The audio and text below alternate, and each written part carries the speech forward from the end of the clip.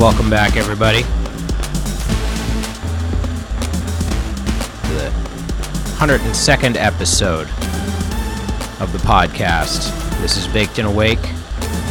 I'm your host, Steve, and this is going to be part 2 of our reading and treatment of Silent Weapons for Quiet Wars. Start out today with a dab. Then we're going to pick right up where we left off in the doc. We'll be moving from the descriptive introduction of the Silent Weapon and Quiet Wars to the theoretical introduction. So, without further ado, I'm going to enjoy a quick chunk of these. I guess it's like Sugar Stones from Pura Vida Cannabis Company. Got it down at Evergreen the other day. Beautiful white, looks like, sea salt. Coarse ground sea salt. That's what it looks like to me.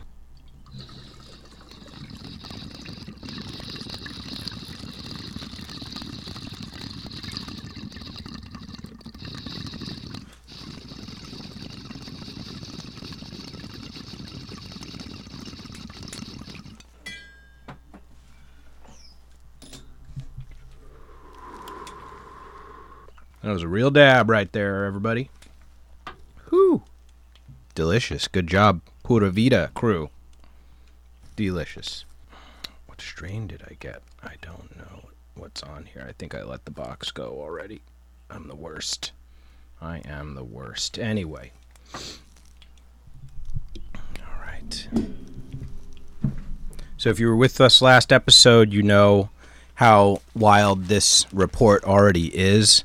We're still just getting through the introductions to the concepts here. I'm going to read the very last paragraph that we read the other day to bring us back into the zone. Therefore, the silent weapon is a type of biological warfare. It attacks the vitality, options, and mobility of the individuals of a society by knowing, understanding, manipulating, and attacking their sources of natural and social energy and their physical, mental, and emotional strengths and weaknesses. So again, for today, you're getting no introduction on this. It was all in the episode published 2 or 3 days ago. Part 1 of Silent Weapons for Quiet Wars, originally introduced by Bill Cooper back in 1991 to the general public in his book, Behold a Pale Horse. We begin with the theoretical introduction, and they start with a quote here. Give me control over a nation's currency, and I care not who makes its laws, by Mayer Amschel Rothschild. Very famous quote. Sort of a lot of Illuminati content, portent and illusions in that statement.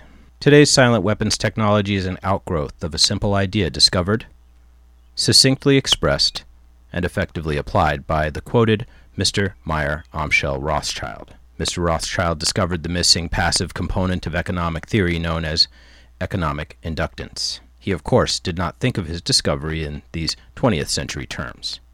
And, to be sure, mathematical analysis had to wait for the Second Industrial Revolution, the rise of the theory of mechanics and electronics, and finally the invention of the electronic computer before it could be effectively applied in the control of the world economy. General energy concepts. In the study of energy systems, there always appears 3 elementary concepts. These are potential energy, kinetic energy, and energy dissipation. And corresponding to these concepts, there are 3 idealized, essentially pure physical counterparts called passive components.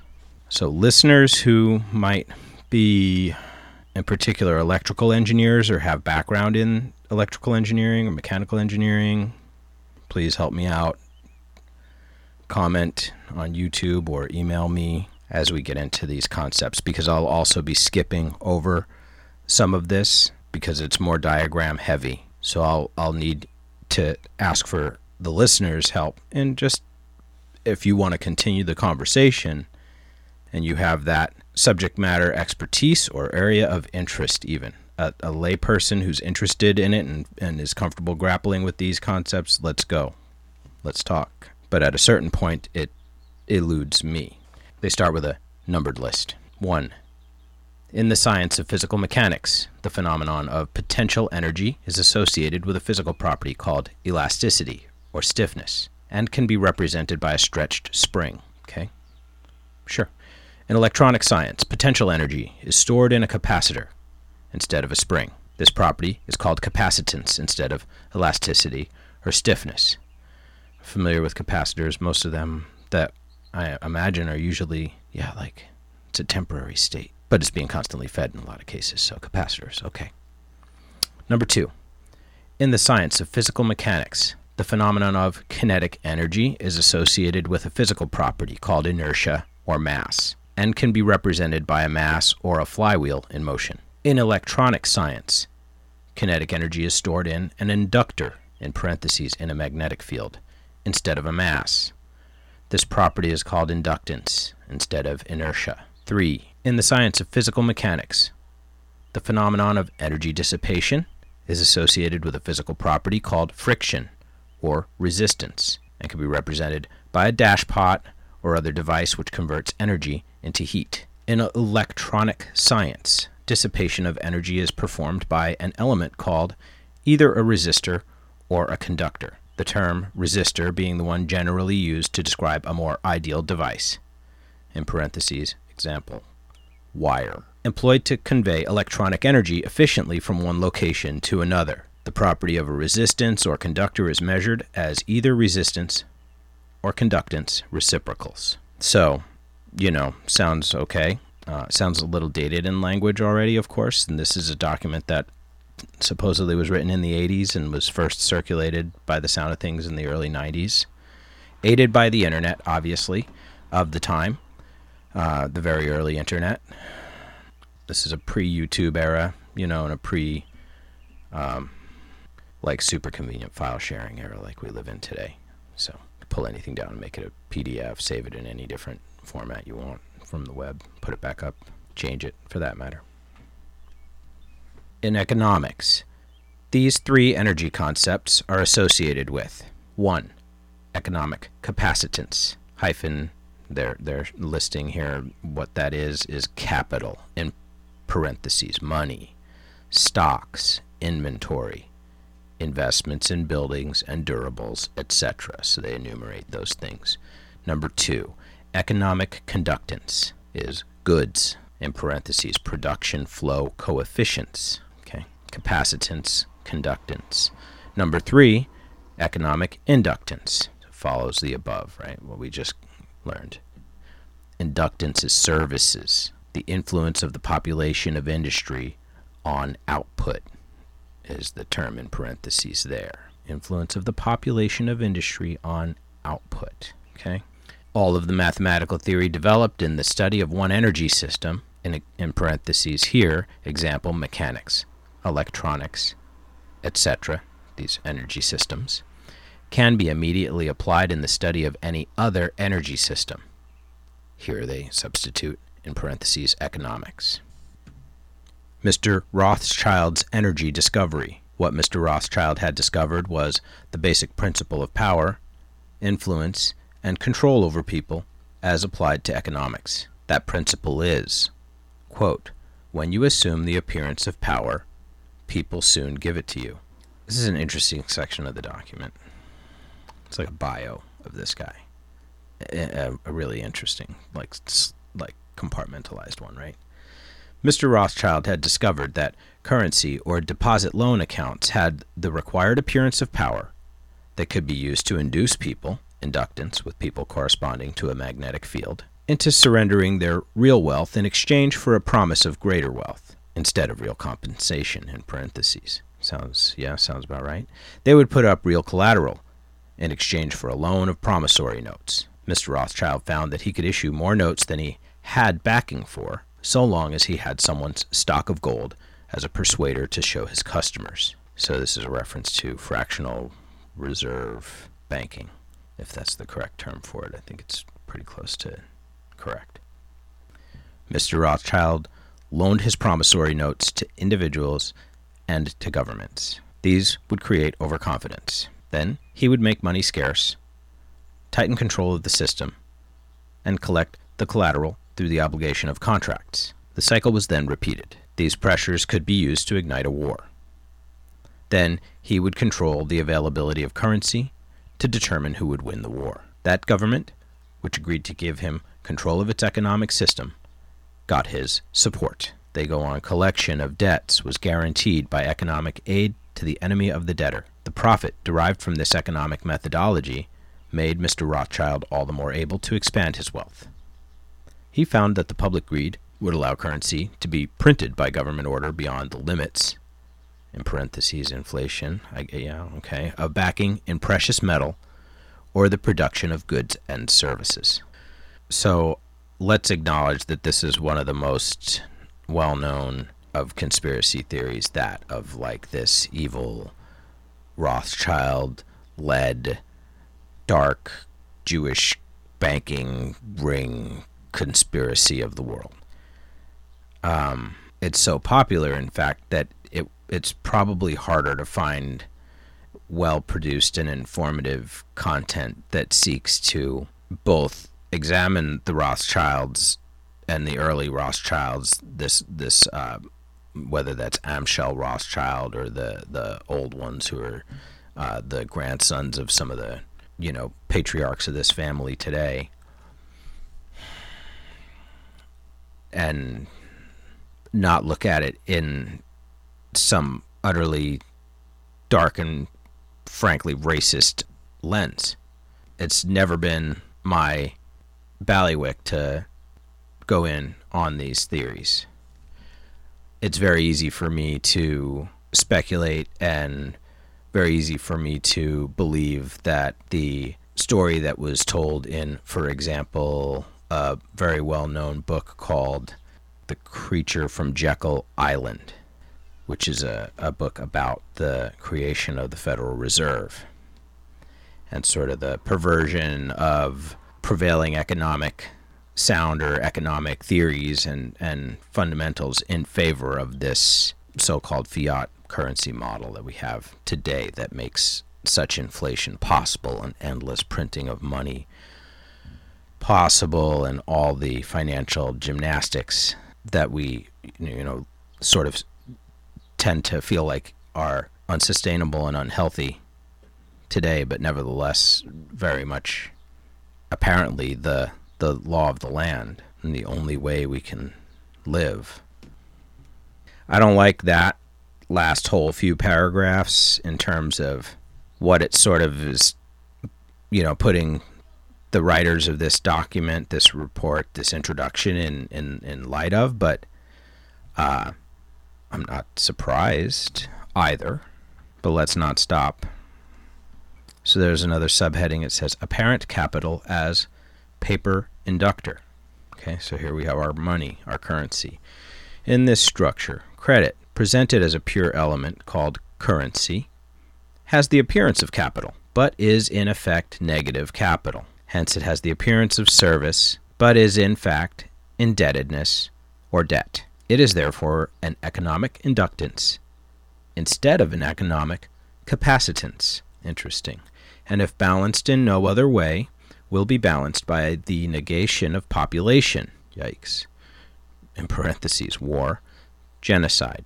The total goods and services represent real capital, called the gross national product, and currency may be printed up to this level and still represent economic capacitance. But currency printed beyond this level is subtractive, represents the introduction of economic inductance, and constitutes notes of indebtedness. War is therefore the balancing of the system by killing the true creditors, in parentheses, the public, which we have taught to exchange true value for inflated currency. A little bit of a weird sentence, but...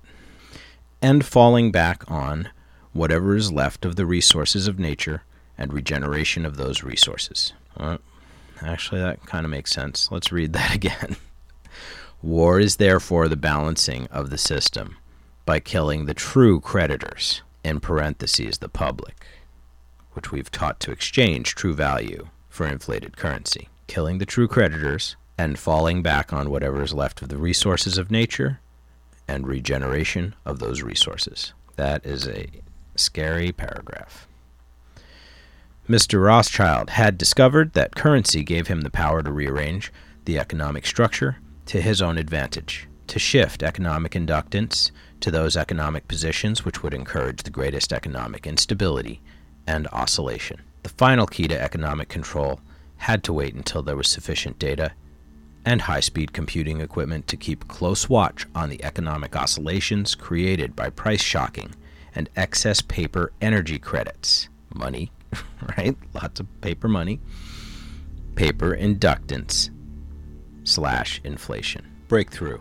The aviation field provided the greatest evolution in economic engineering by way of the mathematical theory of shock testing. In this process, a projectile is fired from an airframe on the ground, and the impulse of the recoil is monitored by vibration transducers connected to the airframe and wired to chart recorders. By studying the echoes or reflections of the recoil impulse in the airframe, it is possible to discover critical vibrations in the structure of the airframe, which either vibrations of the engine or aeolian vibrations of the wings, that was in parentheses, that term, aeolian vibrations, or a combination of the two, might reinforce, resulting in a resonant self-destruction of the airframe in flight as an aircraft. From the standpoint of engineering, this means that the strengths and weaknesses of the structure of the airframe in terms of vibrational energy can be discovered and manipulated. This is interesting. So that's an analogy, or honestly, obviously here. Application in economics. Call it a case study, right? To use this method of airframe shock testing in economic engineering, the prices of commodities are shocked, and the public consumer reaction is monitored. The resulting echoes of the economic shock are interpreted theoretically by computers, and the psychoeconomic structure of the economy is thus discovered. It is by this process that partial differential and difference matrices are discovered that define the family household and make possible its evaluation as an economic industry, in parentheses here, dissipative consumer structure. From my only layperson's total cursory awareness of the scope of big data analytics, it feels to me like that's at the core of what will be learned out of this crisis in particular, because this feels like one of the most measured crises from lots of different angles that we've seen come along, perhaps yet, ever. So, to continue. Then the response of the household to future shocks can be predicted and manipulated, and society becomes a well-regulated animal with its reins under the control of a sophisticated, computer-regulated social energy bookkeeping system. Substitute the term social credit system, please excuse the lisp, I'm whistling here, for a social energy bookkeeping system, and it sounds very close to something we see happening in many places today. Some, including myself, could be persuaded to argue that it's in place almost everywhere to a certain extent in the form of already existing legacy credit reporting systems, etc., as well as our own elective participation in widespread social media posting, record keeping, literally telegraphing our lives to the world.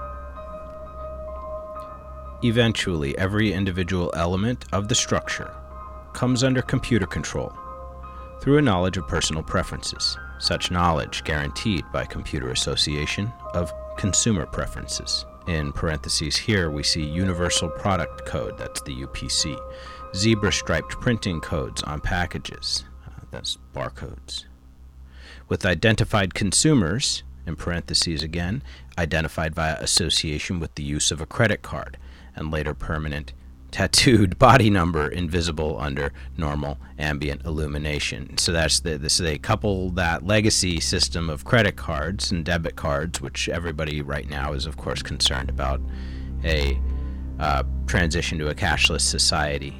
I would argue it's largely here already, and any purchases we make with cash are automatically already sort of suspect and or understood anyway through simple geolocation tracking of us and our mobile phones. You can go to the ATM and then go visit somebody in a parking lot to buy, laying hens off of Craigslist, but your internet history of searches on Reddit on how to build chicken coops and your recent other purchases, including feed at the local Grange store and the other accessories you needed, reveal, very readily, at least to some extent, where some of whatever small amount of cash you're still holding that's not tied up, placed safely in a insured bank somewhere. You get my point. I just say it's sort of already here, and any last evolutions of that are icing on the cake for a system that's already working pretty well. It can fill in its own blanks to a very high degree of clarity anyway, whether you have a little cash and use a little cash or not. They continue. Summary. Economics is only a social extension of a natural energy system. It also has its three passive components. Because of the distribution of wealth and the lack of communication and lack of data, this field has been the last energy field for which a knowledge of these three passive components has been developed. Since energy is the key to all activity on the face of the earth, it follows that in order to obtain a monopoly of energy, raw materials, goods, and services, and to establish a world system of slave labor, it is necessary to have a first strike capability in the field of economics. In order to maintain our position, it is necessary that we have absolute first knowledge of the science of control over all economic factors, and the first experience at engineering the world economy. So, in order to maintain our position, it is necessary that is that the United States, is that an agency charged with this on behalf of our nation in the name of freedom and liberty and all good things? I don't know. In order to achieve such sovereignty, we, again, must at least achieve this one end, that the public will not make either the logical or mathematical connection between economics and the other energy sciences, or learn to apply such knowledge.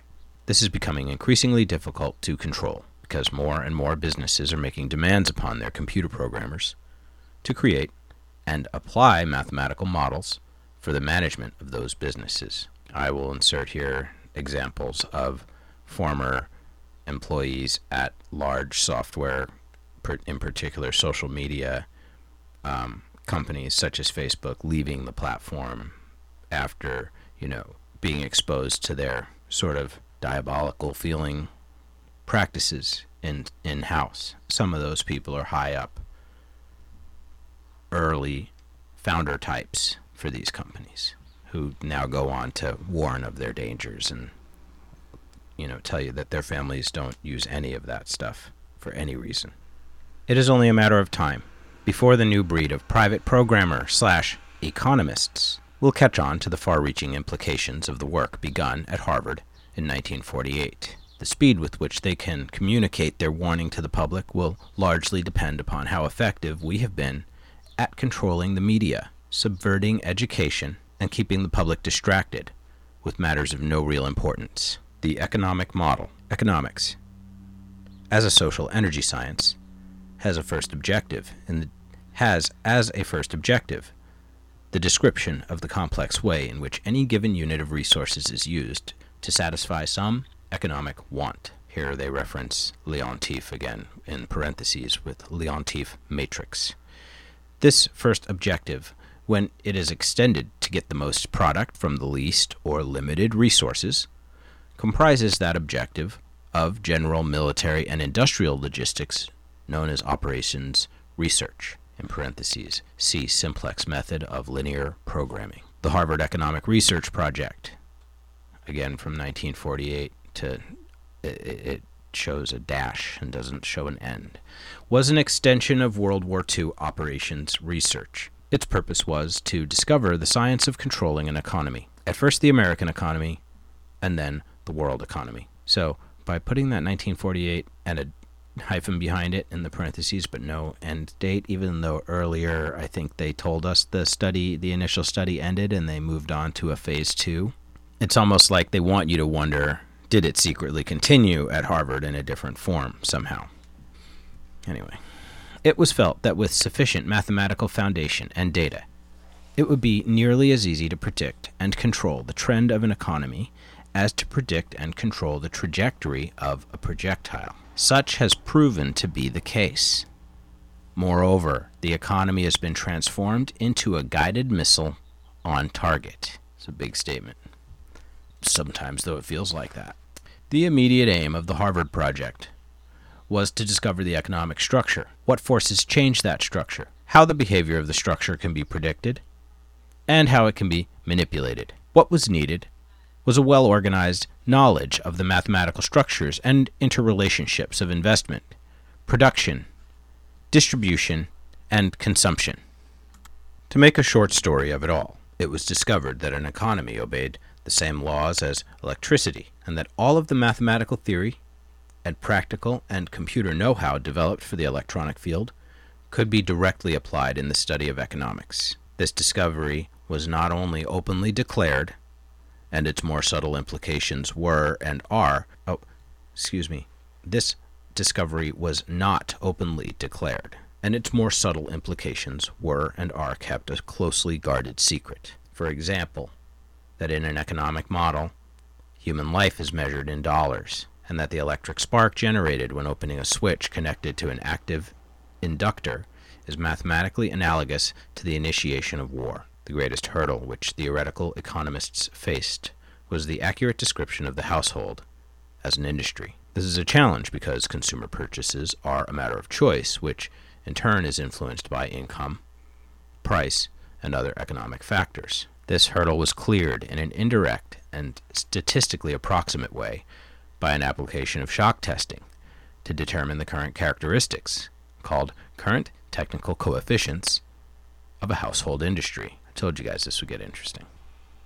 Finally, because problems in theoretical electronics can be translated very easily into problems of theoretical electronics, and the solution translated back again, it follows that only a book of language translation and concept definition needed to be written for economics. The remainder could be gotten from standard works on mathematics and electronics. This makes the publication of books on advanced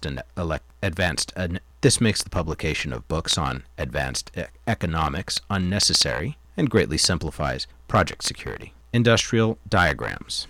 An ideal industry is defined as a device which receives value from other industries in several forms and converts them into one specific product for sales and distribution to other industries. It has several inputs and one output. What the public normally thinks of as one industry is really an industrial complex, where several industries under one roof produce one or more products. A pure, single-output industry can be represented oversimply by a circuit block as follows. The circuit block looks like a block with some simple input lines, 1, 2, 3, 4, 5 on one side. Looks like that can be a series of any number with a single output point on the other side. The flow of product from Industry 1, supply, in parentheses, to Industry 2, demand, is denoted by 1. The total flow out of Industry K is denoted by I, with a small tiny k next to it, sales, etc. So, IK is the output line, the single one, and 1 through however many can be 1. Yeah, so there's 1, 1, 2. These numbers are interesting, like reverse position from their subscript instead of superscript. So the I with the K is subscript, tiny and below the line. The 1, 12, the 12 is subscript below the line. So little technical, a little kludgy. Person would have to spend a minute or else already know this stuff to know what how those are expressed verbally. A three-industry network can be diagrammed as follows. They show something that looks like, a little bit like a flywheel magneto, three-lobed, rounded-off triangle diagram with three of these capacitors, a three-industry network. So, and then they've got some loops connecting them to each other and to all three. So, a node is a symbol of collection and distribution of flow. Node number 3 receives from industry number 3 and distributes to industries 1 and 3. We're not going to go too far in this line, but if industry number 3 manufactures chairs, then a flow from industry number 3 back to industry number 3 simply indicates that industry number 3 is using a part of its own output product, for example, as office furniture. Therefore, the flow may be summarized by the equations, and then they have a bunch of node 1, node 2, and node 3 equations to represent how that is sound, how that is true. Let's skip ahead a little bit to the next less nitty-gritty portion here, one called aggregation, and that's only skipping that one page and these three industrial classes which have already been defined as capital, goods, and services, one less than a page. Aggregation, as always, the whole doc will be in the show notes for you, available as a PDF for you to grab and have and look at. There are also lots of other readings of this doc. People would benefit from listening to like a pure straight reading of it, as you can easily find out there. You would benefit from sitting and just skimming it visually yourself. So I invite you to do so. Aggregation. The whole economic system can be represented by a three-industry model if one allows the names of the outputs to be 1. Capital, 2. Goods, and 3.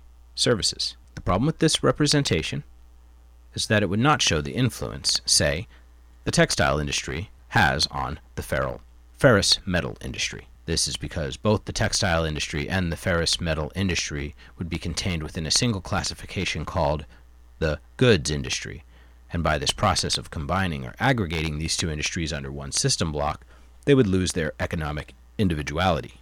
Yeah, you'd lose your visibility, I guess, into your ability to analyze that, right? The E model. A national economy consists of simultaneous flows of production, distribution, consumption, and investment. If all of these elements, including labor and human functions, are assigned a numerical value in like units of measure, say $1939, then this flow can be further represented by a current flow in an electronic circuit, and its behavior can be predicted and manipulated with useful precision. The three ideal passive energy components of electronics, the capacitor, the resistor, and the inductor, correspond to the three ideal passive energy components of economics called the pure industries of capital, goods, and services, respectively. Economic capacitance represents the storage of capital in one form or another. Economic conductance represents the level of conductance of materials for the production of goods. Economic inductance represents the inertia of economic value in motion. This is a population phenomenon known as services. Economic inductance.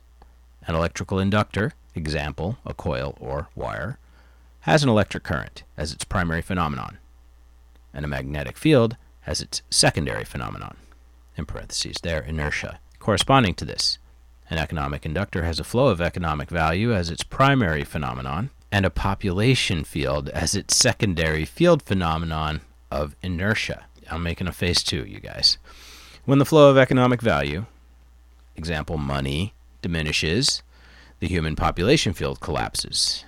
In order to keep the economic value, money, flowing, in parentheses, extreme case, war. This public inertia is a direct result of consumer buying habits, expected standard of living, etc. It is generally a phenomenon of self-preservation. Inductive factors to consider. 1. Population. 2. Magnitude of the economic activities of the government. 3. The method of financing these government activities. In parentheses, see Peter Paul principle, inflation of the currency. I guess that's robbing Peter to pay Paul. Translation. Under this, a few examples will be given. Charge, coulombs, dollars, 1939. I don't know what coulombs is. coulombs. Flow/current. Oh, okay, so it's a electronic term. Amperes, so coulombs is the dollars. Amperes is the flow or current, coulombs per second, dollars of flow per year. Motivating force, be equivalent to volts, also dollars, in parentheses output. This is demand. Conductance, amperes per volt, that is dollars of flow per year per dollar demand, how fast you can flow it that way. Capacitance, coulombs per volt, dollars of production inventory, stock per dollar demand. Interesting. Yeah, run that back and listen to it again if you need to, but it does make sense when you take it slow. Time-flow relationships and self-destructive oscillations. An ideal industry may be symbolized electronically in various ways. The simplest way is to represent a demand by a voltage and a supply by a current. When this is done, the relationship between the two becomes what is called an admittance, which can result from three economic factors. 1. Foresight flow. 2. Present flow. And 3. Hindsight flow. They explain these below. Number 1. Foresight flow is the result of that property of living entities to cause energy, in parentheses food, to be stored for a period of low energy. Example, a winter season. It consists of demands made upon an economic system for that period of low energy, or winter season. In a production industry, it takes several forms, one of which is known as production stock or inventory. In electronic symbology, this specific industry demand, a pure capital industry, is represented by capacitance, and the stock or resource is represented by a stored charge. Right? How many cows are ready to fire into the food cannon? How many tons of wheat are ready to be processed into grain and bread? Satisfaction of an industry demand suffers a lag because of the loading effect of inventory priorities. So, foresight flow. Number 2, present flow ideally involves no delays. It is, so to speak, input today for output today, a hand-to-mouth flow. In electronic symbology, this specific industry demand, a pure us industry, in parentheses, is represented by a conductance, which is then a simple economic valve, a dissipative element. Hindsight flow is known as habit or inertia. In electronics, this phenomenon is the characteristic of an inductor, in parentheses, economic analog, a pure service industry, in which a current flow, economic analog, flow of money, creates a magnetic field, economic analog, active human population, which, if the current, money flow, begins to diminish, then collapse, war, to maintain the current flow of money, energy. Other large alternatives to war as economic inductors or economic flywheels are an open-ended social welfare program or an enormous but fruitful open-ended space program. Wow. I don't think I caught that line before in any of the readings, but they're foreshadowing a Space Force kind of sounding vibe there with an enormous but fruitful open-ended space program. Doesn't that sound like fun? The problem with stabilizing the economic system is that there is too much demand on account of 1. Too much greed, and 2. Too much population. This creates excessive economic inductance, which can only be balanced with economic capacitance, in parentheses, true resources or value. Example, in goods or services. The social welfare program is nothing more than an open-ended credit balance system, which creates a false capital industry to give non-productive people a roof over their heads and food in their stomachs. This can be useful, however, because the recipients become state property in return for the gift, a standing army for the elite. For he who pays the piper picks the tune. So a stark warning against modern, what are they called, universal basic income would-be supporters right there in this doc from 1980 whatever. Those who get hooked on the economic drug must go to the elite for a fix. In this, the method of introducing large amounts of stabilizing capacitance is by borrowing on the future credit of the world. This is a fourth law of motion, onset, and consists of performing an action and leaving the system before the reflected reaction returns to the point of an action, a delayed reaction. So the economic drug of the productive would be real credit and their purchasing power, and the economic drug of the non-productive would be that minimum universal basic income, aka welfare, by a new name, right? And not putting a stigma on welfare as a thing that exists. I don't have to put a stigma on it. It's stigmatized harshly, in many cases, probably unfairly. But so we go on. The means of surviving the reaction is by changing the system before the reaction can return. By this means, politicians become more popular in their own time, and the public pays later.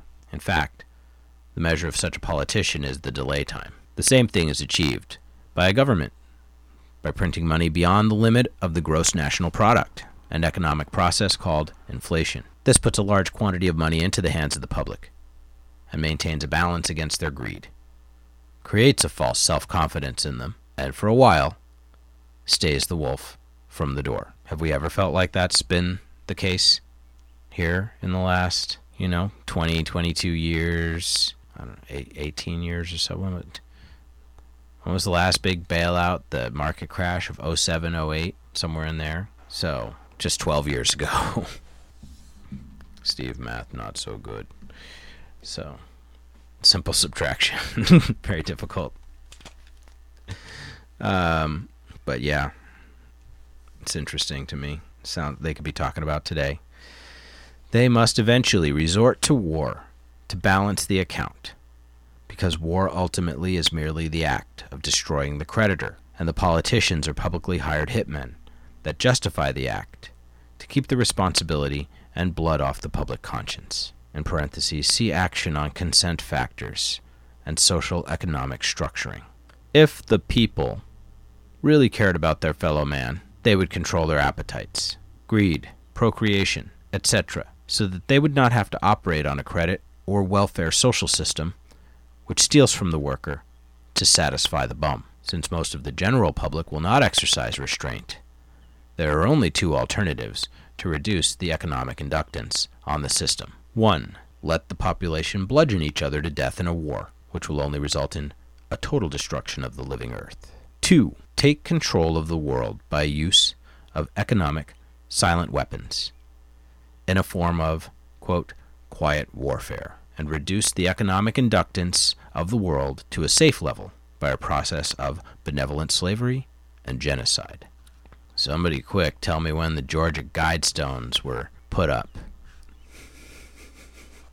Not too far from this time, if I'm not mistaken. I think those suckers showed up in the early 90s. The latter option has been taken as the obviously better option. At this point, it should be crystal clear to the reader why absolute secrecy about the silent weapons is necessary. The general public refuses to improve its own mentality and its faith in its fellow man. It has become a herd of proliferating barbarians and, so to speak, a blight upon the face of the earth. I'm having trouble reading this with a straight face, damn. They do not care about economic science to learn why they have not been able to avoid war despite religious morality, and their religious or self-gratifying refusal to deal with earthly problems renders the solution of the earthly problem unreachable to them. It is left to those few who are truly willing to think and survive as the fittest to survive, to solve the problem for themselves as the few who really care. Let's read that sentence again. It is left to those few who are truly willing to think and survive as the fittest to survive, to solve the problem for themselves as the few who really care. Otherwise, exposure of the silent weapon would destroy our only hope of preserving the seed of the future true humanity. Industry equivalent circuits. Some of you may get a kick out of the designation they have here for this circuit given as an example.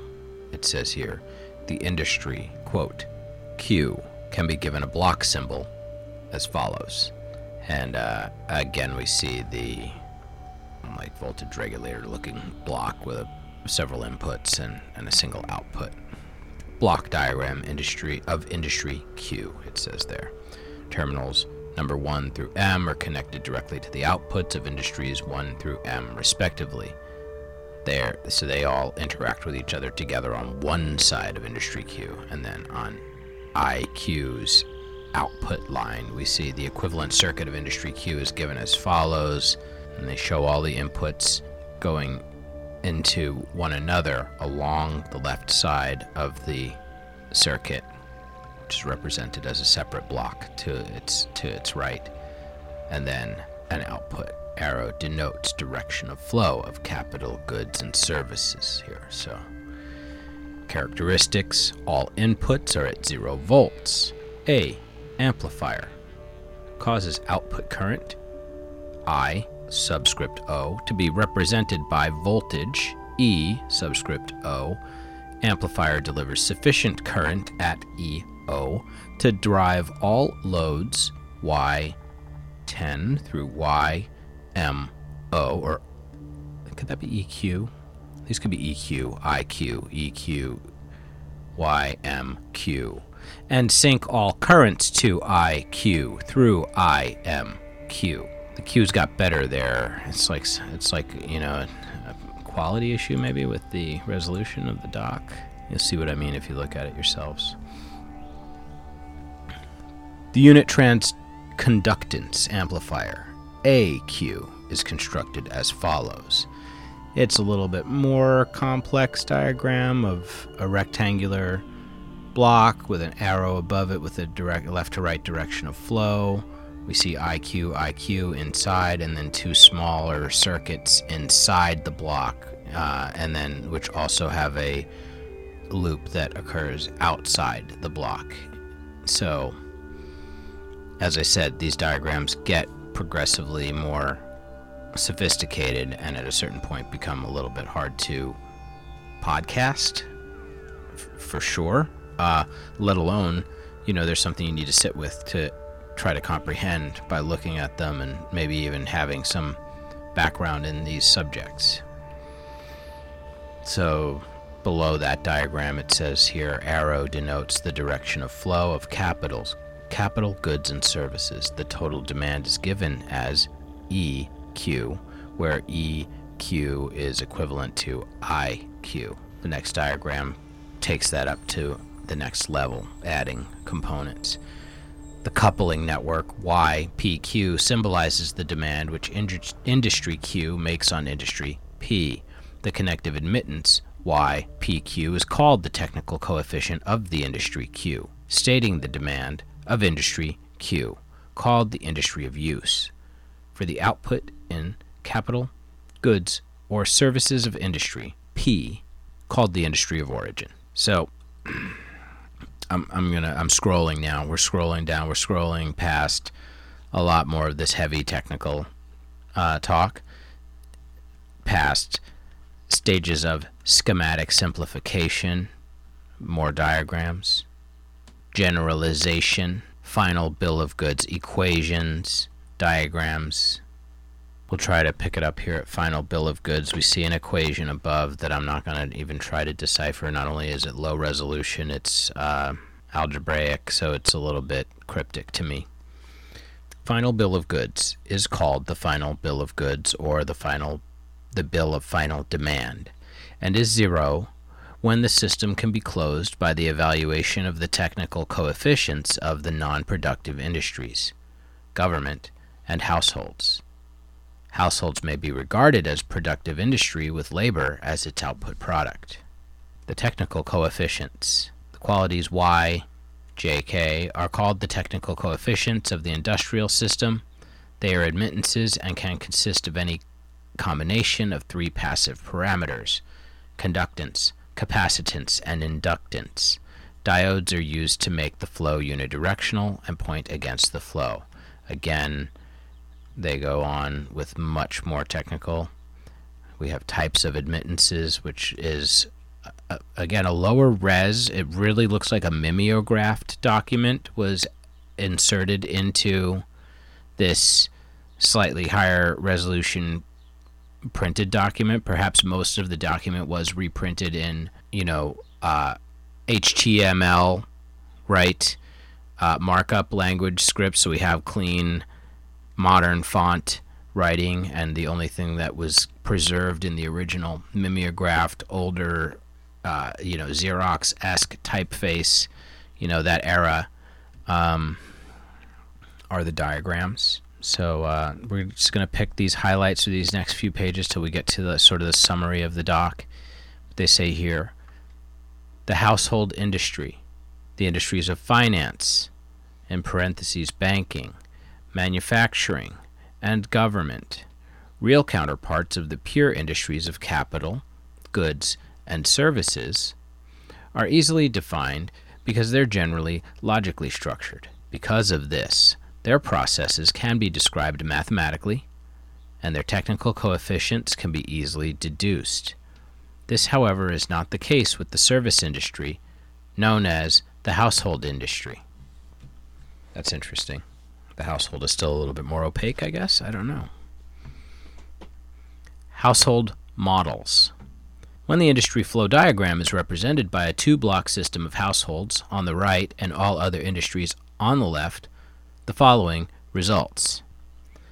They have two blocks with a bunch of arrows flowing from all other industries into the households as an industry, and then an output from the households, which appears to be delineated as labor, etc., that actually heads out backwards in a circuit to become the input to all other industries. And so therefore it's actually pretty clear to understand. They tell us here. Well, all right, so they're going to explain it, but maybe it was better to try to understand it ourselves together first, right?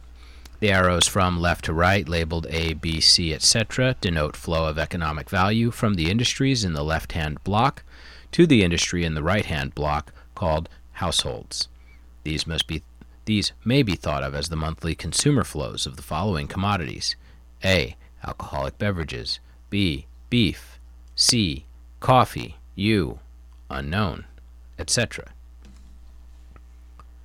The problem with which a theoretical economist faces is that the consumer preferences of any household is not easily predictable, and the technical coefficients of any one household tend to be a nonlinear, very complex, and variable function of income, prices, etc. I can see where this is going.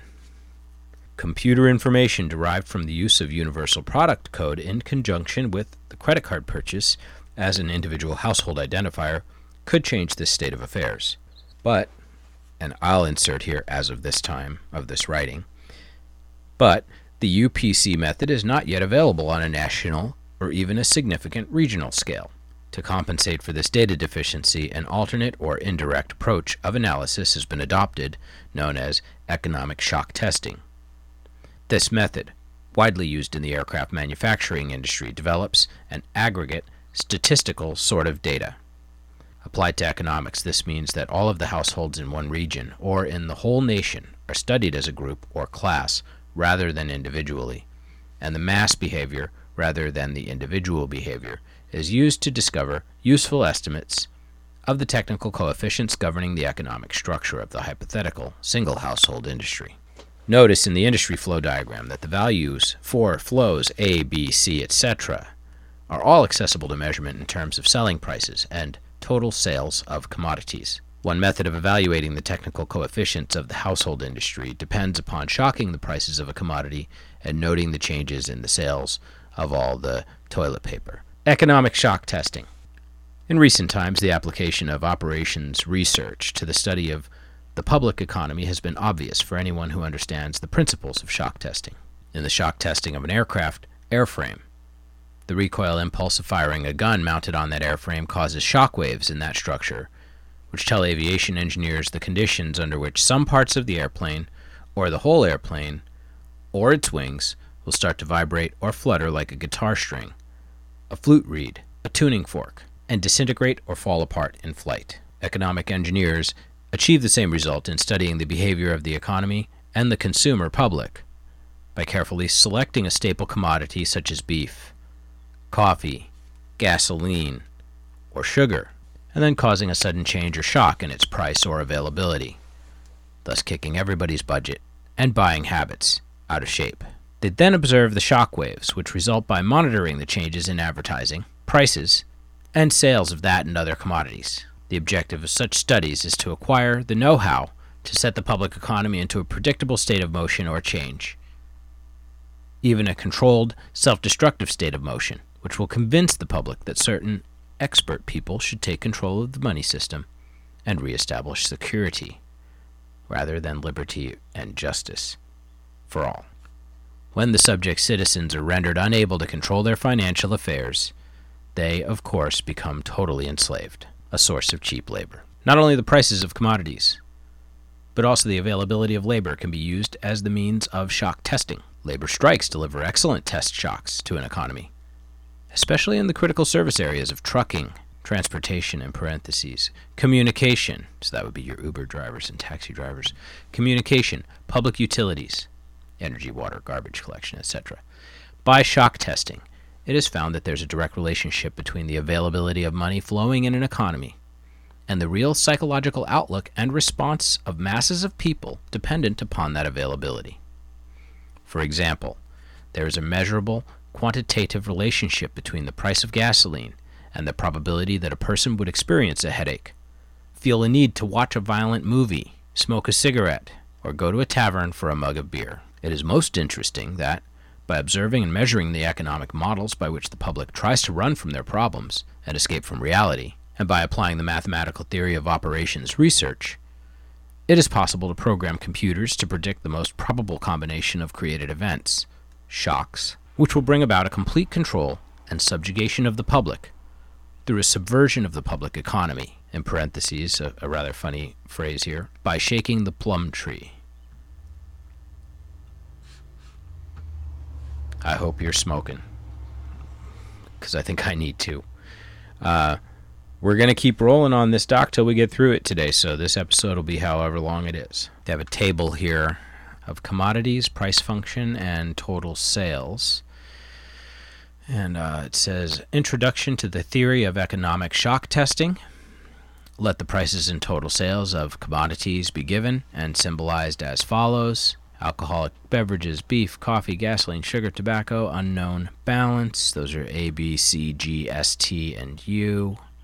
Then the total sales are a representative character for sales, S, like a weird formal one, and A through U. Let us assume a simple economic model in which the total number of important, staple commodities are represented as those I just listed above, and an aggregate of all other staple commodities, which we will call the hypothetical miscellaneous staple commodity M. So M is an aggregate of C, S, T, U, etc. Example of shock testing. Assume that the total sales, P, of petroleum products can be described by the linear function of the quantities B, G, and M, that's beef, gasoline, and miscellaneous, which are functions of the prices of those respective commodities.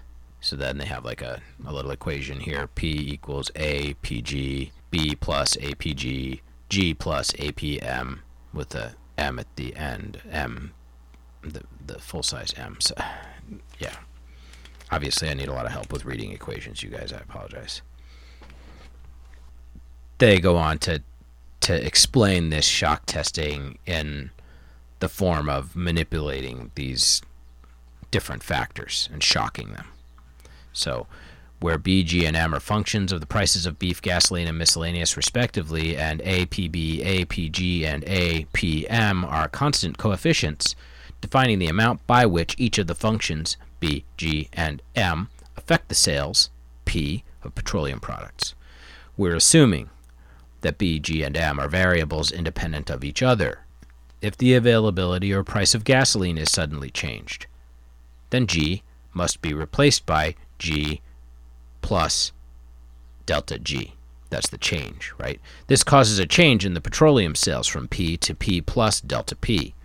Also, we'll assume that B and M remain constant when G changes to G plus delta G. I assume that's a delta. It's a little triangle in front of these. Delta would represent change, I believe, in a lot of these, vernacular. So they go on expanding on this expression. We get da-da-da-da-da-da, and subtracting the initial value of P, we get for the change in P, da-da-da-da-da. So again, technical, lemon so technical. More diagrams, full page diagram there. Oof, in crazy old script. Nobody can read that. I mean, it's not going to be easy.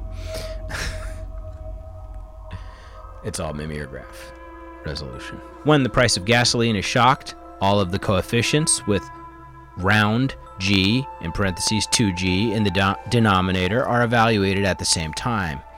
If B, G, and M were independent and sufficient for description of the economy, then 3 shock tests would be necessary to evaluate the system. There are other factors which may be represented the same way. For example, the tendency of a docile subnation to withdraw under economic pressure may be given by unreadable equation, where G is the price of gasoline, WP is the dollar spent per unit time. Reference to, say, 1939, I'm shaking my head, I'm having trouble following here, for war production during peacetime, etc. These quantities are presented to a computer in matrix format as follows. Lots more diagrams. So let's roll down a couple pages. We're going to roll down past the following. All right, so this is what you find that you know, I'll tell you what I'm telling you and tell you what I'm not telling you. I'm not going to read about the economic amplifiers, which is a full page.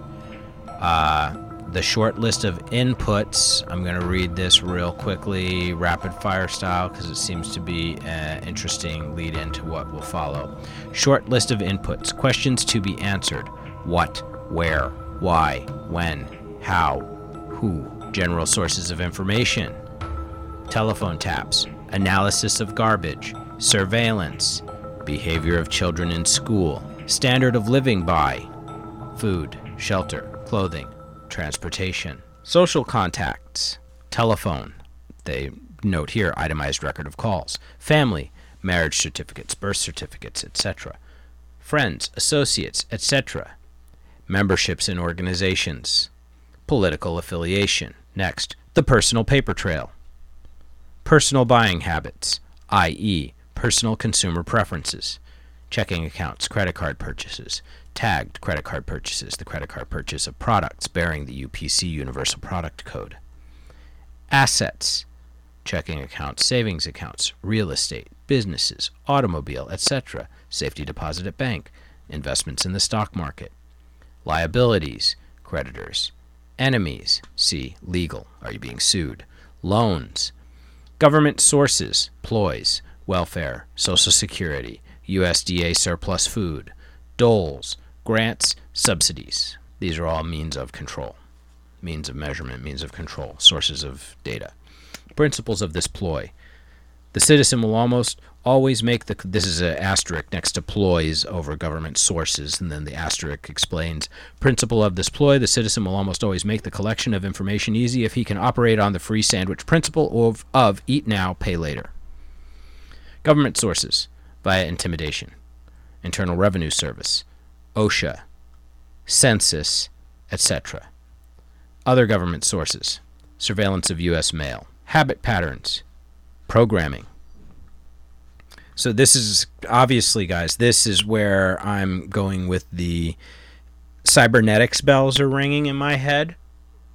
The same analysis and analog that they're applying to electrical energy systems, to energy systems in general, it sounds a lot like cybernetics and humans being just a large, scaled up, seemingly self-important and self-intelligent, but fairly simple and predictable goal-seeking organism that can therefore be easily analyzed, stimulated, and allowed to react in a way that the organisms as individuals or as a whole think is their own free will, but is in fact a natural response to stimulus, avoidance of pain, seeking to preserve homeostasis, if not extraneous pleasure. Habits, patterns, programming, strengths and weaknesses, activities, in parentheses, sports, hobbies, etc. See, legal, fear, anger, etc., crime record, hospital records, drug sensitivities, reaction to pain, etc. All these things can define your life. If you're a motorcycle nut or a cyclist or a rock climber or a triathlete, your sports and hobbies, what have you, will define you and direct a lot of your choices and what you're willing to give up or not do. Legal, fear, anger, etc. If you're, somewhat criminalized, if you've been inside for a while and you're just trying to make it through the rest of your life now because you never want to go back to jail, or you've got 2 strikes and you don't want to go to jail for, to prison for the first time for real, what have you, or you're already a low-grade felon and it's just ruined your life forever and it changes the way you interact with ambition and conflict for the rest of your life, right? Same thing with hospital records, chronic illness of any kind, the lack of utter pure health, any little ailment, you got a limp, you got a disfigurement, you got a trick shoulder, all these things slow us down, change our choices, make us choose differently forever, and make us choose to not stand up when we might need to otherwise stand up to fight for what's right. Maybe not physically, but just even to stand in your own 2 shoes. Next, psychiatric records.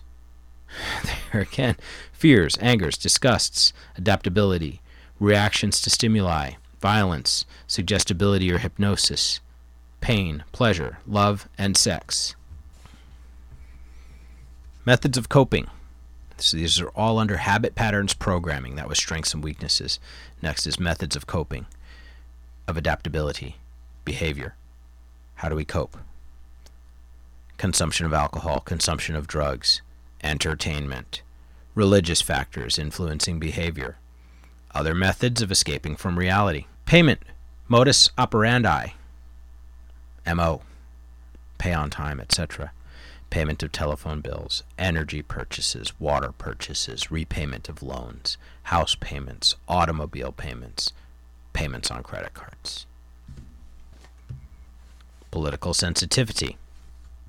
Here we have listed beliefs, contacts, position, strengths and weaknesses, projects and activities.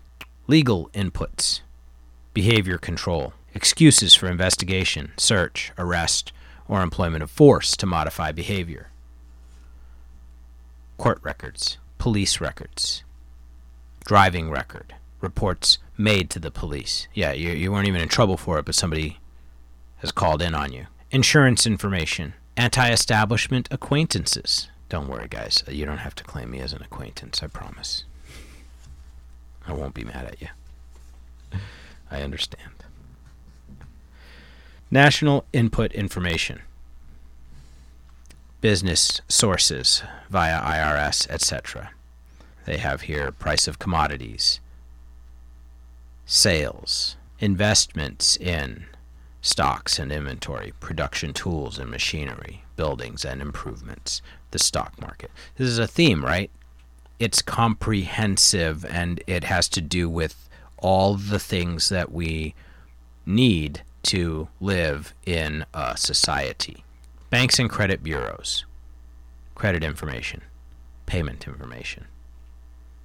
Miscellaneous sources, polls and surveys, publications, telephone records, energy and utility purchases. Of course, in this time, they could not have envisioned modern social media and how much miscellaneous sources have been massively fleshed out with rich, detailed multimedia, video, audio, static, photographic images, long prose and text posts on every platform of the world by almost everybody who's old enough to read and has 2 thumbs to text with, or access to a community email connection down at their local library, for that matter. Those people find ways to overshare about their lives. Folks with that level of limited access to high-speed internet.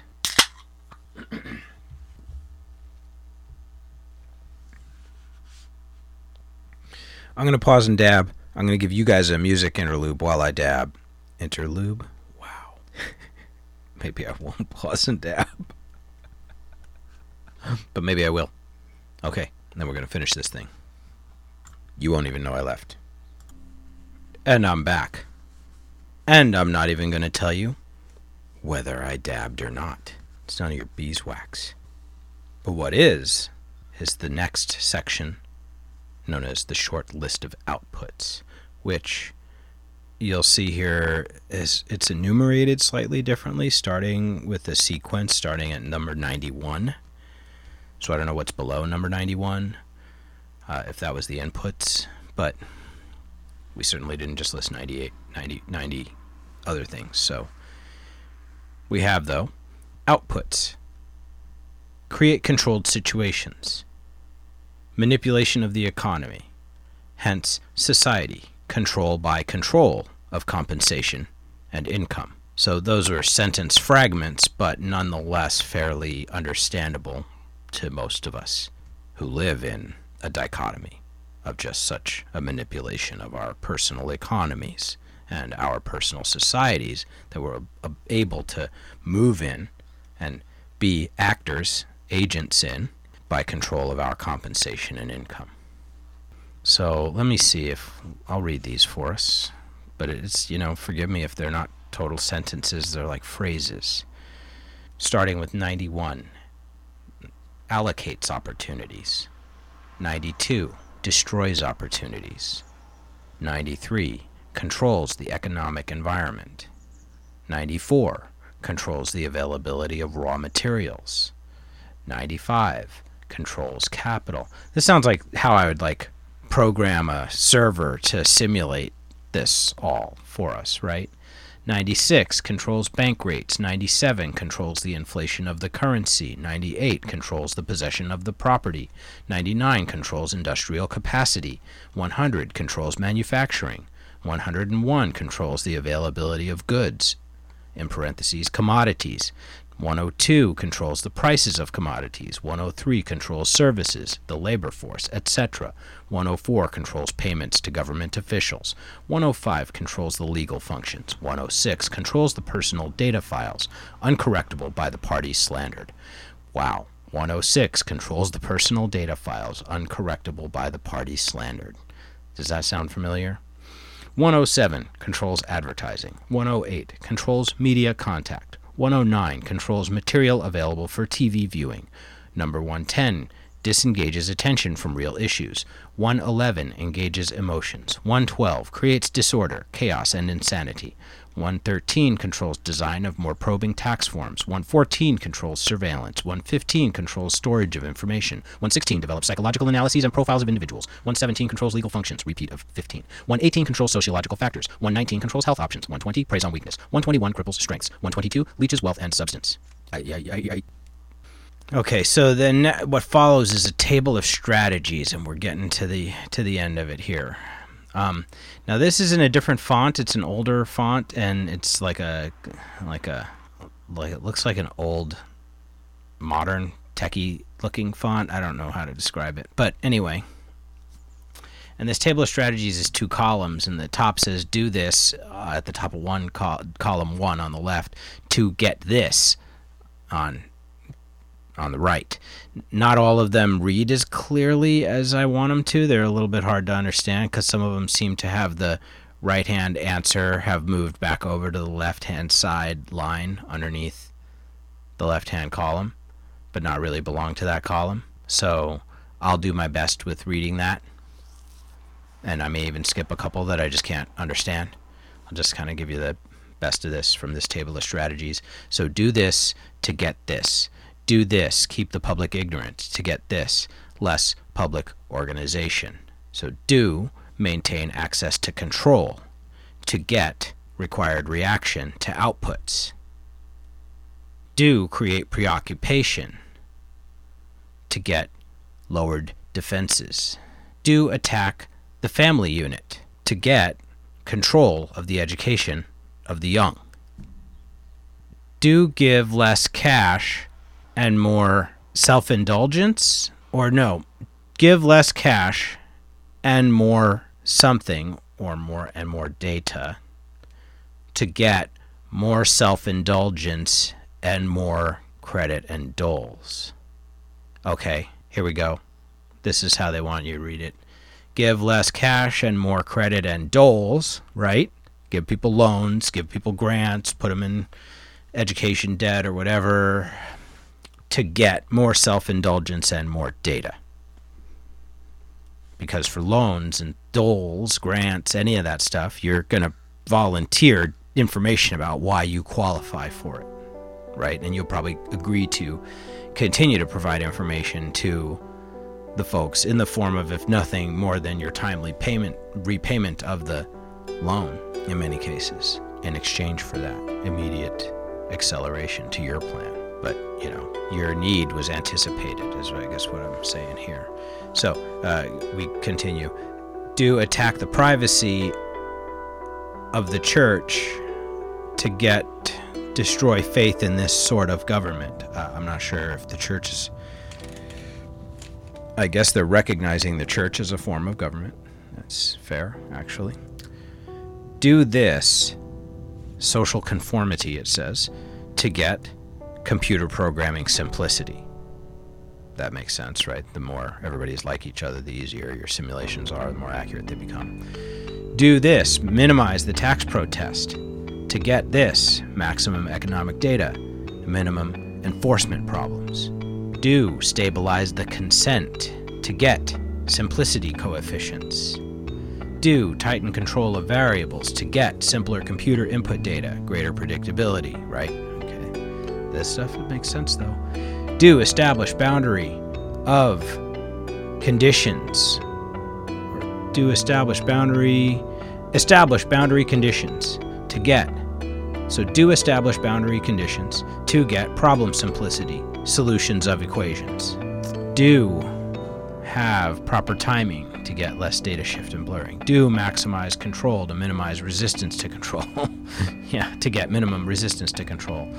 Do collapse of American currency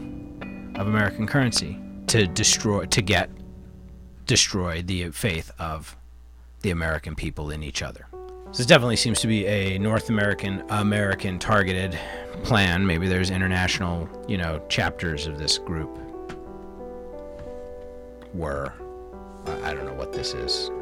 What is this? Is this disinfo? Is this a total psyop? Is this mental masturbation of the worst sort? Is this a complete waste of time? Or is this something that we do know has been flopping around since 1991 and seems to describe so much of what it doesn't take a conspiracy theorist to accurately identify by spinning around in their office chair and looking at the stuff displayed on the sacred glowing rectangles that are floating in the immediate vicinity around them at any given time of day, at home or at work, at any given time.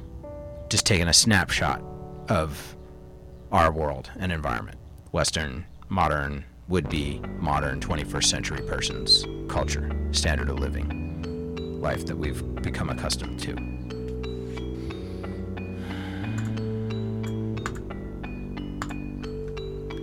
Diversion, the primary strategy. Experience has prevent that the simplest method of securing a silent weapon, I'm just reading what they had here, and gaining control of the public is to keep the public undisciplined and ignorant of the basic system principles on the one hand, while keeping them confused, disorganized, and distracted with matters of no real importance on the other hand. Sounds, doesn't sound hard to imagine is largely true right now for a lot of folks. All of us. I'm not exempting myself from this. This is achieved by disengaging their minds, sabotaging their mental activities, providing a low-quality program of public education in mathematics, logic, systems design, and economics, and discouraging technical creativity. This is achieved by engaging their emotions, increasing their self-indulgence, and their indulgence in emotional and physical activities by, below that, unrelenting emotional affrontations and attacks, mental and emotional rape, by way of constant barrage of sex, violence, and wars in the media, especially the TV and the newspapers, giving them what they desire, in excess, quote, junk food for thought, and depriving them of what they really need. Those are both nested under, how to disengage their minds. And wow, I don't know who you have to be to not feel like that's kind of what the world of media is and has become. And anybody can talk as altruistically or high-mindedly or high-horsedly about, well, you don't have to watch that stuff as they want, but give me a break. Just try to get away from it. It's hilarious. You can only get away from it by turning the machines off completely. And by doing so, you're making just as clear of a simple choice and loud statement as you are by consuming the media. And at the same time, pretty much setting yourself and your family up for total ostracism in society, because soon it will become very apparent that you're not watching TV, that you're not social media-ing your lives away, and that you're not getting the same worldview and consensus worldview as they have and are getting fed. We are getting fed daily, like through every pore of our bodies. Every orifice and opening is assaulted by the plan, by the program, body and mind. So that was the disengaging of the mind. There's another goal, or another method of diversion, and that is rewriting history and law and subjecting the public to the deviant creation, thus being able to shift their thinking from personal needs to highly fabricated outside priorities. These preclude their interest in and discovery of the silent weapons of social automation technology. The general rule is that there is a profit in confusion. The more confusion, the more profit. Therefore, the best approach is to create problems and then offer solutions. Diversion summary. Media keep the adult public attention diverted away from the real social issues and captivated by matters of no real importance. Schools keep the young public ignorant of real mathematics, real economics, real law, and real history. Entertainment keep the public entertainment below a 6th grade level. Work keep the public busy, busy, busy, with no time to think, back on the farm with the other animals. Consent, the primary victory. So diversion was the primary method. Consent is the primary victory, the goal that they're seeking out of this vision, I believe. A silent weapons system operates upon data obtained from a docile public by legal, but not always lawful, force. Much information is made available to silent weapons systems programmers through the Internal Revenue Service. In parentheses, see studies in the structure of the American economy for an IRS source list. This information consists of the enforced delivery of well-organized data contained in federal and state tax forms, collected, assembled, and submitted by slave labor, provided by taxpayers and employers. Furthermore, the number of such forms submitted to the IRS is a useful indicator of public consent, an important factor in strategic decision-makings. Other data sources are given in the short list of inputs. We read that short list of inputs above.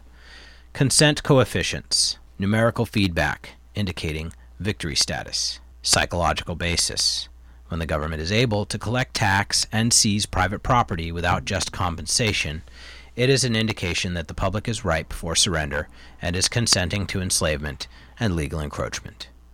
A good and easily quantified indicator of harvest time is the number of public citizens who pay income tax despite an obvious lack of reciprocal or honest service from the government. Amplification of energy sources. The next step in the process of designing an economic amplifier is discovering the energy sources. The energy sources which support any primitive economic system are, of course, a supply of raw materials and the consent of the people to labor and consequently assume a certain rank, position, level, or class in the social structure, i.e., to provide labor at various levels in the pecking order. Each class, in guaranteeing its own level of income, controls the class immediately below it, hence preserves the class structure. This provides stability and security, but also government from the top. As time goes on, and communication and education improve, The lower class elements of the social labor structure become knowledgeable and envious of the good things that the upper class members have. They also begin to attain a knowledge of energy systems and the ability to enforce their rise through the class structure. This threatens the sovereignty of the elite. If this rise of the lower class can be postponed long enough, the elite can achieve energy dominance, and labor by consent no longer will hold a position of an essential energy source. Until such energy dominance is absolutely established, the consent of people to labor and let others handle their affairs must be taken into consideration, since failure to do so could cause the people to interfere in the final transfer of energy sources to the control of the elite.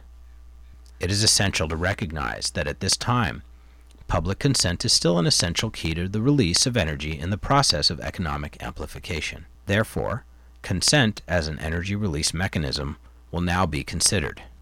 And we really are getting down to the last few pages of this here, everybody. And I know that if you made it this far, you know it was worth it, because this is the meat of it.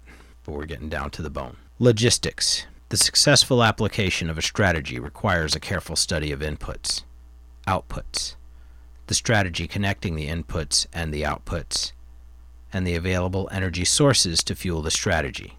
This study is called logistics. A logistical problem is studied at the elementary level first, and then levels of greater complexity are studied as a synthesis of elementary factors. This means that a given system is analyzed, i.e., broken down into its subsystems, and these in turn are analyzed, until by this process one arrives at the logical atom, quote-unquote, of the individual, or the logical atom, the individual. This is where the process of synthesis properly begins, at the time of birth of the individual. Huh? The artificial womb. From the time a person leaves its mother's womb, its every effort is directed towards building, maintaining, and withdrawing into artificial wombs various sorts of substitute protective devices or shells. The objective of these artificial wombs is to provide a stable environment for both stable and unstable activity, to provide a shelter for the evolutionary process of growth and maturity, i.e., survival, to provide security for freedom, and to provide defensive protection for offensive activity. This is equally true of both the general public and the elite. However, there is a definite difference in the way each of these classes go about the solution of problems. I again point out that the last paragraph describing our lifelong obsession with artificial protective wombs, physical, corporeal, material, and astral, spiritual, relational, meta, those are all highly predictive and some would say deterministic. Therefore, again, cybernetics. In a sense. I don't know. Tell me why I'm wrong, I guess.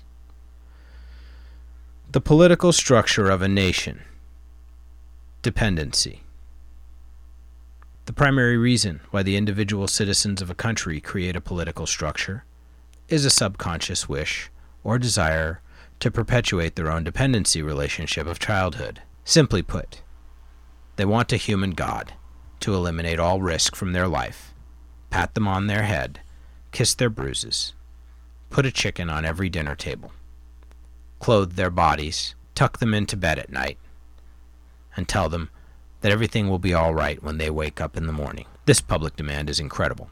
So the human god, the politician, meets incredibility with incredibility by promising the world and delivering nothing. So who is the bigger liar, the public or the Godfather?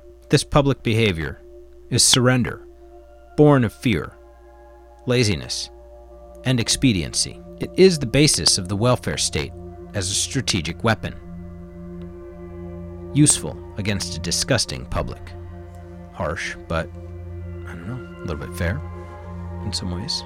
Bit of a libertarian rant there. There again, this whole doc strikes me as very Georgia Guidestone's narrative connected. A lot of it's there. Some of the language isn't there. Some of the grandiose language that's on the guidestones isn't there, but it's horribly cynical and dark and stark and frank.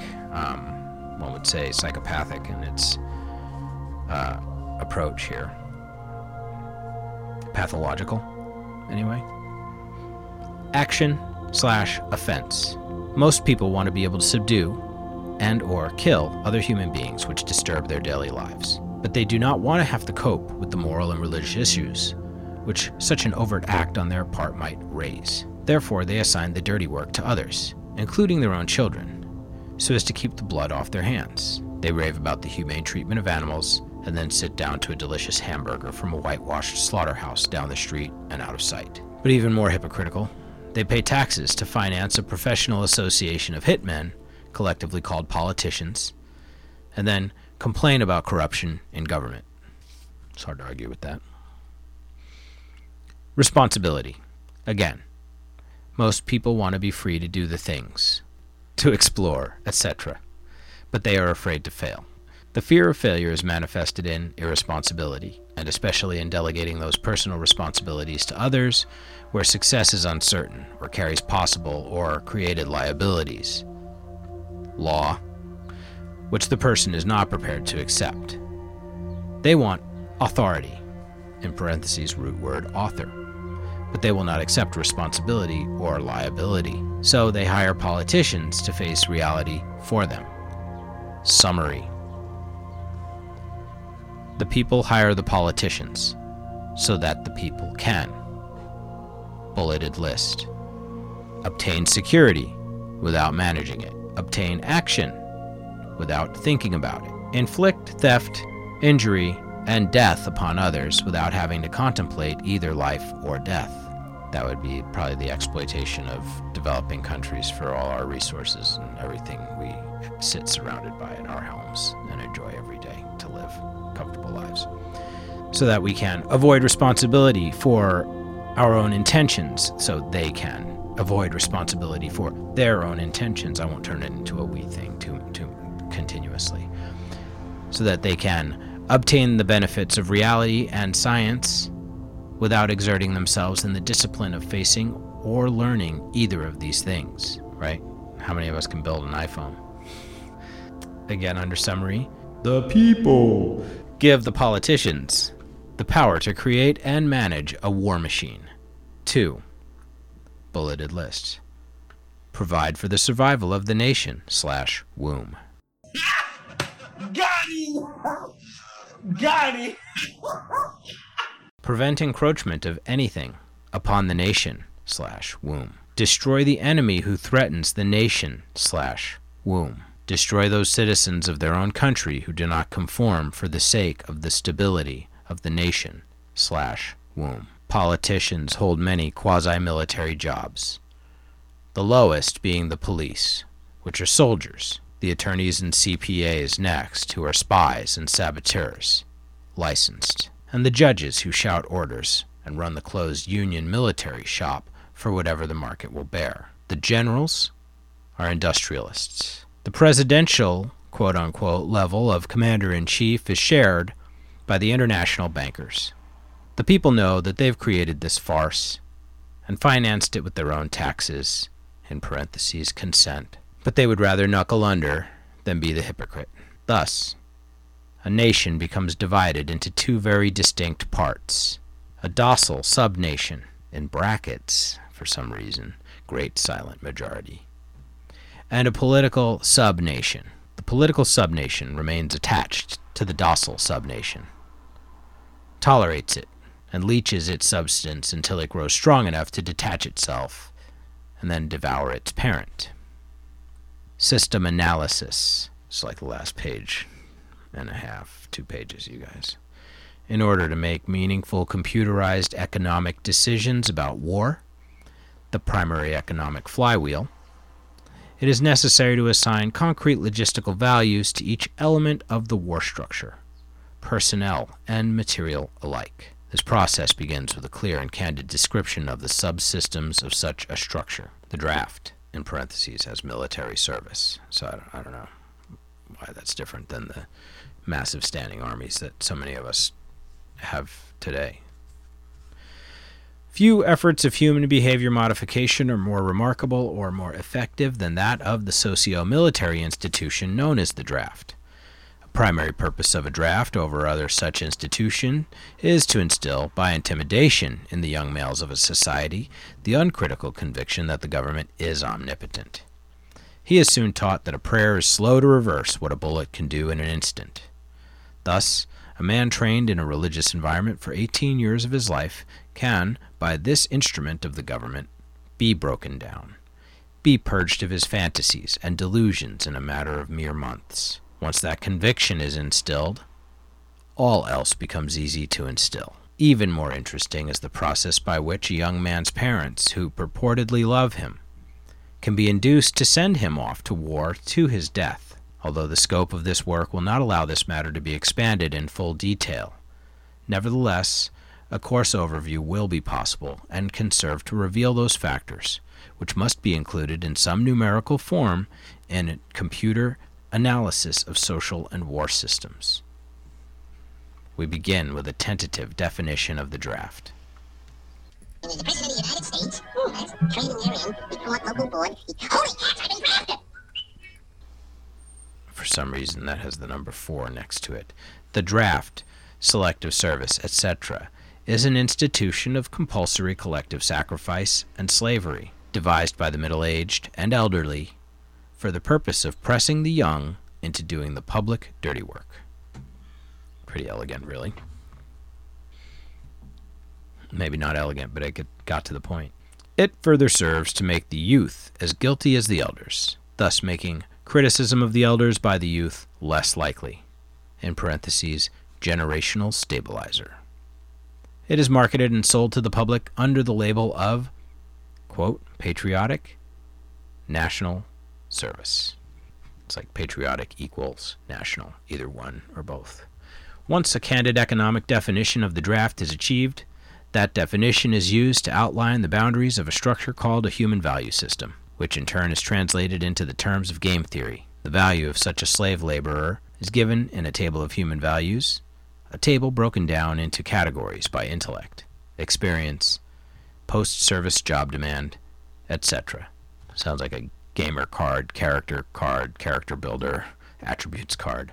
Some of these categories are ordinary and can be tentatively evaluated in terms of the value of certain jobs for which a known fee exists. Some jobs are harder to value because they're unique to the demands of social subversion. For an extreme example, the value of a mother's instruction to her daughter, causing the daughter to put certain behavioral demands upon a future husband 10 or 15 years hence. Thus, by suppressing his resistance to a perversion of a government, making it easier for a banking cartel to buy the state of New York in, say, 20 years. So, the behavioral demands that she would ostensibly place upon him would be his desire to maintain the safety and sanctity of his home by not sticking his neck out to resist a perversion of a government, thereby making it easier for a banking cartel to buy the state of New York in, say, 20 years. So, you neutralize challenging males by saddling them with families. Is that spouses, anyway, the theory? All right. Such a problem leans heavily upon the observations and data of wartime espionage and many types of psychological testing. But crude mathematical models, algorithms, etc., can be devised, if not to predict, at least to predeterminate these events with maximum certainty. What does not exist by natural cooperation is thus enhanced by calculated compulsion. Cybernetics. Human beings are machines, levers which may be grasped and turned, and there is little real difference between automating a society and automating a shoe factory. These derived values are variable. In parentheses, it is necessary to use a current table of human values for computer analysis. So these derived values are variable. They admit that I'm reading this in a time when their values are already out of date. We will use a current table of human values for our computer analysis, our current big data, quantum computer analysis that's being analyzed by AIs, right? These values are given in true measure rather than US dollars, since the latter is unstable, being presently inflated beyond the production of national goods and services so as to give the economy a false kinetic energy, in parentheses, paper inductance. This was the late 1980s. The silver value is stable, it being possible to buy the same amount with a gram of silver today as it could be bought in 1920. Paraphrasing. Human value measured in silver units changes slightly due to changes in production technology. But they're saying that's still a good indicator of a stable value, representative of value, I guess. Enforcement. Factor 1. As in every social system approach, stability is achieved only by understanding and accounting for human nature, in parentheses, action, reaction, patterns. A failure to do so can be, and usually is, disastrous. As in other human social schemes, one form or another of intimidation, in parentheses, or incentive, is essential to the success of the draft. Physical principles of action and reaction must be applied to both internal and external subsystems. To secure the draft, individual brainwashing, programming, and both the family unit and the peer group must be engaged and brought under control. Factor 2. Father. The man of the household must be housebroken to ensure that Junior will grow up with the right social training and attitudes. The advertising media, etc. are engaged to see to it that the father-to-be is pussy-whipped, their phrasing, before or by the time he is married. He is taught that he either conforms to the social notch cut out for him or his sex life will be hobbled, and his tender companionship will be zero. He is made to see that women demand security more than logical, principled, or honorable behavior. By the time his son must go to war, father, with jelly for a backbone, will slam a gun into Junior's hand before father will risk the censure of his peers, or make a hypocrite of himself by crossing the investment he has in his own personal opinion or self-esteem. Junior will go to war, or father will be embarrassed. So Junior will go to war, the true purpose notwithstanding. Factor 3. Mother. The female element of human society is ruled by emotion first and logic second. In the battle between logic and imagination, imagination always wins. Fantasy prevails. Maternal instinct dominates so that the child comes first and the future comes second. A woman with a newborn baby is too starry-eyed to see a wealthy man's cannon fodder or a cheap source of slave labor. A woman must, however, be conditioned to accept the transition to reality when it comes, or sooner. As the transition becomes more difficult to manage, the family unit must be carefully disintegrated, and state-controlled public education and state-operated child care centers must become more common and legally enforced so as to begin the detachment of the child from the mother and father at an earlier age. Inoculation of behavioral drugs, in brackets, Ritalin, can speed the transition for the child, in parentheses, mandatory. Caution. A woman's impulsive anger can override her fear. An irate woman's power must never be underestimated, and her power over a, their phrasing, pussy-whipped husband must likewise never be underestimated. It got women the vote in 1920. Sounds like that was a bad thing. Sorry, ladies. Factor 4. Junior. The emotional pressure for self-preservation during the time of war and the self-serving attitude of the common herd that have an option to avoid the battlefield, if Junior can be persuaded to go, is all of the pressure finally necessary to propel Johnny off to war. Their quiet blackmailings of him are the threats: no sacrifice, no friends, no glory, no girlfriends. Factor 5. Sister. And what about Junior's sister? She is given all the good things of life by her father and taught to expect the same from her future husband, regardless of the price. Interesting. Factor 6. Cattle. Those who will not use their brains are no better off than those who have no brains. And so, this mindless school of jellyfish. Father, mother, son, and daughter become useful beasts of burden, or trainers of the same. This concludes what is available of this document. Thank you if you made it through this very long part 2 to a reading of the 1990s, early 90s era document, Silent Weapons for Quiet Wars. Originally presented and widely circulated to the public by William Bill Cooper. Hope you enjoyed it. I don't know if enjoyed is the right word, but if you listened this far, I'm sure you'll agree with me that this seems like a document that was describing a future that we're living in today in many ways. And I'm not sure what that means. I mean, at the time of this doc, they were describing a silent war that was 25 years in progress at that time. They described how you become a part of it the moment you're born, and your value is identified and defined, and how you're tracked and understood through your entire development and sort of dynamically valued. How you're part of an industry that you didn't even know you were part of, namely the household industry. So, we'll leave it there for real this time. I won't talk for 5 extra minutes. I won't talk for 15 extra minutes. We'll do some of that talking at the beginning of the next episode of the Baked and Awake podcast.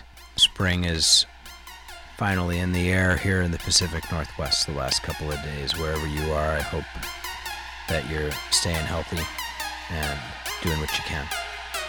Stay sane during this really wild time. Tell me what you thought of Silent Weapons for Quiet Wars in the comments on YouTube, or email me at talktous@bakedandawake.com.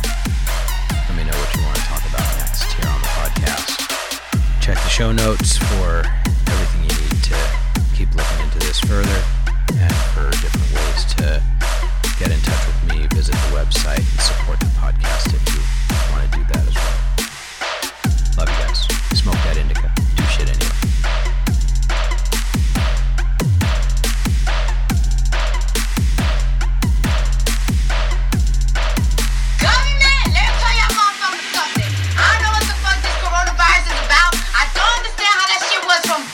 China, now all of a sudden this shit is on motherfucking tour.